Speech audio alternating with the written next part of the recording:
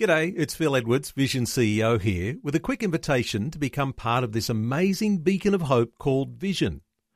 Together we can put our love into action to help people of all kinds build or rebuild their lives on the truth of God. Please consider the part you can play during our upcoming Visionathon appeal, remembering that it's your support that makes Vision possible, including this podcast. Jesus said, "If you hold to my teachings, you are really my disciples. Then you will know the truth, and the truth will set you free." If you were to tie a piece of cotton around me, I could break it easily. In fact, if you were to tie a piece of cotton around me twice, I could easily break free. But if you were to keep twining the cotton around my body, there would be a point where I couldn't break free. Addiction is like that. You can take a substance once, and you can walk away from it. But if you keep going back to that substance, there comes a time when you're under the power of addiction. You're brought into bondage and captivity to that very thing. It's the same with forms of behavior. I can behave in a certain way once, but if I continue to practice that form of behavior, there comes a point when it is addictive. And Jesus said that he has come to set the captive free. There are countless testimonies of people that have been addicted to all kinds of things, and yet Jesus has set them free.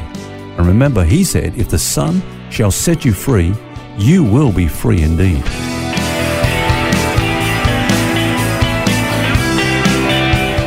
This is Set Free with Ken Legg. And welcome once again to Set Free with Ken Legg. I'm Phil Edwards, and this week we're looking at the subject of addictive behaviour. And as I sip on my coffee, Ken, it's quite a wide-ranging subject, isn't it? You can be addicted to all sorts of things: alcohol, drugs, nicotine, gambling, pornography, the list goes on. Yes, you mentioned coffee there. I certainly have a likeness for coffee, but as I keep telling my friends, I can give it up any time I want. Let me just have another one, shall I? But seriously, there are those obvious addictions that you spoke about, but then, of course, there are respectable addictions, such as work. Some people are workaholics. They work, but they just keep working. They work and they bring their work home. They go to their office or their shed or whatever it is and just don't stop working. Shopping would be another one, I guess. Shopping, or as the ladies like to call it, RT, retail therapy. But exercise is another one. People get a certain high by exercising. They releases those, what they call them, the happy hormones, those endorphins, and people actually get a bit of a trip on that, and can get addicted to exercise. I'll never understand those people. What about ministry? Some people minister, but others minister because they have a need to be needed or whatever.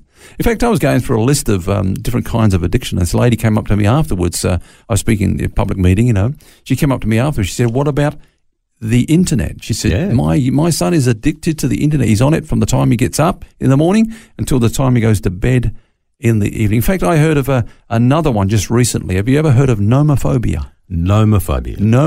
It's the fear of not having a mobile phone. Yeah, actually, that's a very real thing for a lot of people, that they feel very anxious when they don't have their phone with them, which is kind of crazy. You think back to, you and I are old enough to remember not having mobile phones, and how on earth did we get on, Exactly. Life did go on, didn't it? But people can be addicted to that kind of thing. I heard someone say recently, actually, you can be addicted to your friends. Right. You've just got to have that social interaction all the time. And there's plenty of things that we could list. How do you actually define an addiction, though? You talk about exercise as a good thing, for example. We should do that. And yes, we might get enjoyment out of it. But at what point does something like that or any of the other things that we mentioned actually become an addiction? Well, my definition of addiction is a compulsive or obsessive relationship to a substance, person, behavior or thing. I'll say that again. Okay. A compulsive or obsessive relationship to a substance, person, behavior or thing. Now, there's a difference between an addiction and a habit. I believe personally that God has given us the power of habit so that we can do mundane things without really thinking about them. I mean, you get up in the morning, put your shirt on, you're not thinking about which button goes into which buttonhole. Yeah. It's automatically. Why? Because you're thinking about the more important things. And there are good habits that we should get into, isn't there? That's right. But of course, Satan has hijacked the power of habit and replaced it with addiction so that people will get into bondage to certain lifestyles and things like we talked about earlier on. So if you want to differentiate between a habit and an addiction, I would say that an addiction is characterized by three things. Number one is bondage. At the beginning of the program, I gave that illustration about the piece of cotton. there comes a point where people can't actually give it up. They can't get free of it. It is something that is controlling their lives. Peter says, by whom, or if you like, by what a person is overcome, by that he is also brought into bondage.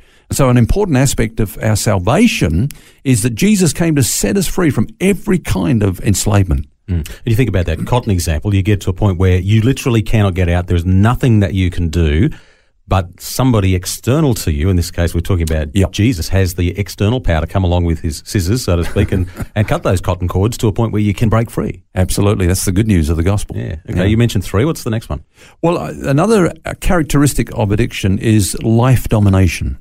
An addiction takes over just about every area of a person's life. Yeah. For example, a social drinker adjusts his habit to fit into his lifestyle, but an alcoholic adjusts his lifestyle to fit into his habit. That's the difference. Yeah. And it affects every aspect, every segment of if you like, of his life. It starts intruding into his family life, the way he relates to his family. It'll affect the way he performs at work. Of course, it'll affect his health, his liver or whatever. It'll affect his finances for sure. He's putting his hand in his pocket more and more to feed his habit, and it'll affect his social life. People will start withdrawing from him because they don't like that kind of behavior or whatever, and so on and so forth. So it's life dominating. Yeah, a great example of the financial impact. I'm not a smoker, but I was standing behind someone in the queue in Woolies the other day, and I couldn't believe it was $125 for a carton of cigarettes. Wow. But how on earth do they afford it? It was amazing.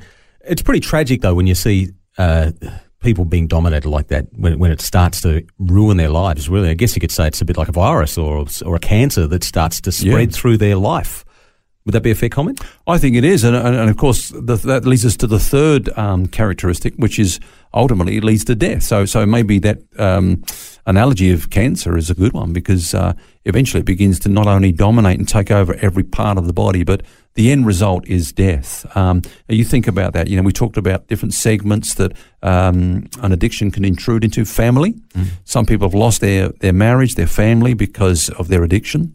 Work. Some people lost their job because they just can't hold it down because they're so under the power of their addiction. Yeah. Health, that's an obvious one. You mentioned finances, social life. I mean, a person's whole life begins to die as a result of the power of addiction. And we know that, of course, the enemy is behind addiction, and the thief comes to steal, to kill, and destroy. And that's his goal. That's his end range purpose. Jesus come to give us life, but he's come to destroy life. And I always think that Romans 6 is a good chapter to comment on this whole subject of addictive behavior, because it talks about the grace of God being the power to set us free, not only from the penalty of sin, but from the power of sin, so that we can actually live above addictive behavior and so on. But then Paul goes on to talk about what happens if we choose not to avail ourselves of the grace of God. And he said, of course, there are certain consequences for that. In fact, he gives 3. First of all, he says that sin will make you a slave, as we've already said. In Romans 6 and verse 16, he says, do you not know that to whom you present yourselves to slaves to obey, you are under that one's power, whom you obey, whether of sin leading to death or of obedience leading to righteousness. So there's the obvious one that we've already spoken about, enslavement. And then in verse 21, he says that actually sin will lead to shame. In verse 21, he says, what fruit did you have in those things in which you are now ashamed?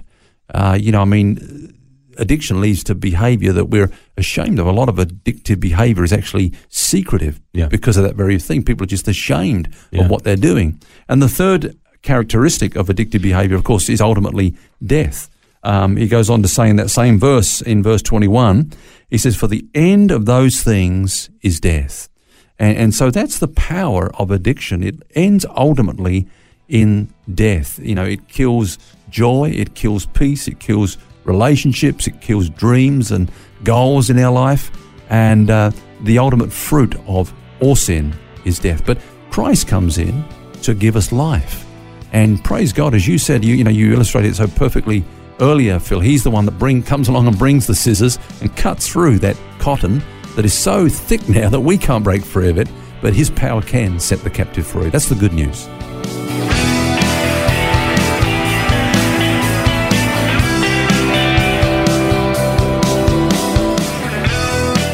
We hope this discussion on addictive behaviour has been helpful for you today, and we'll have more tomorrow. Until then, remember, you don't have to carry that baggage. God wants you to be set free.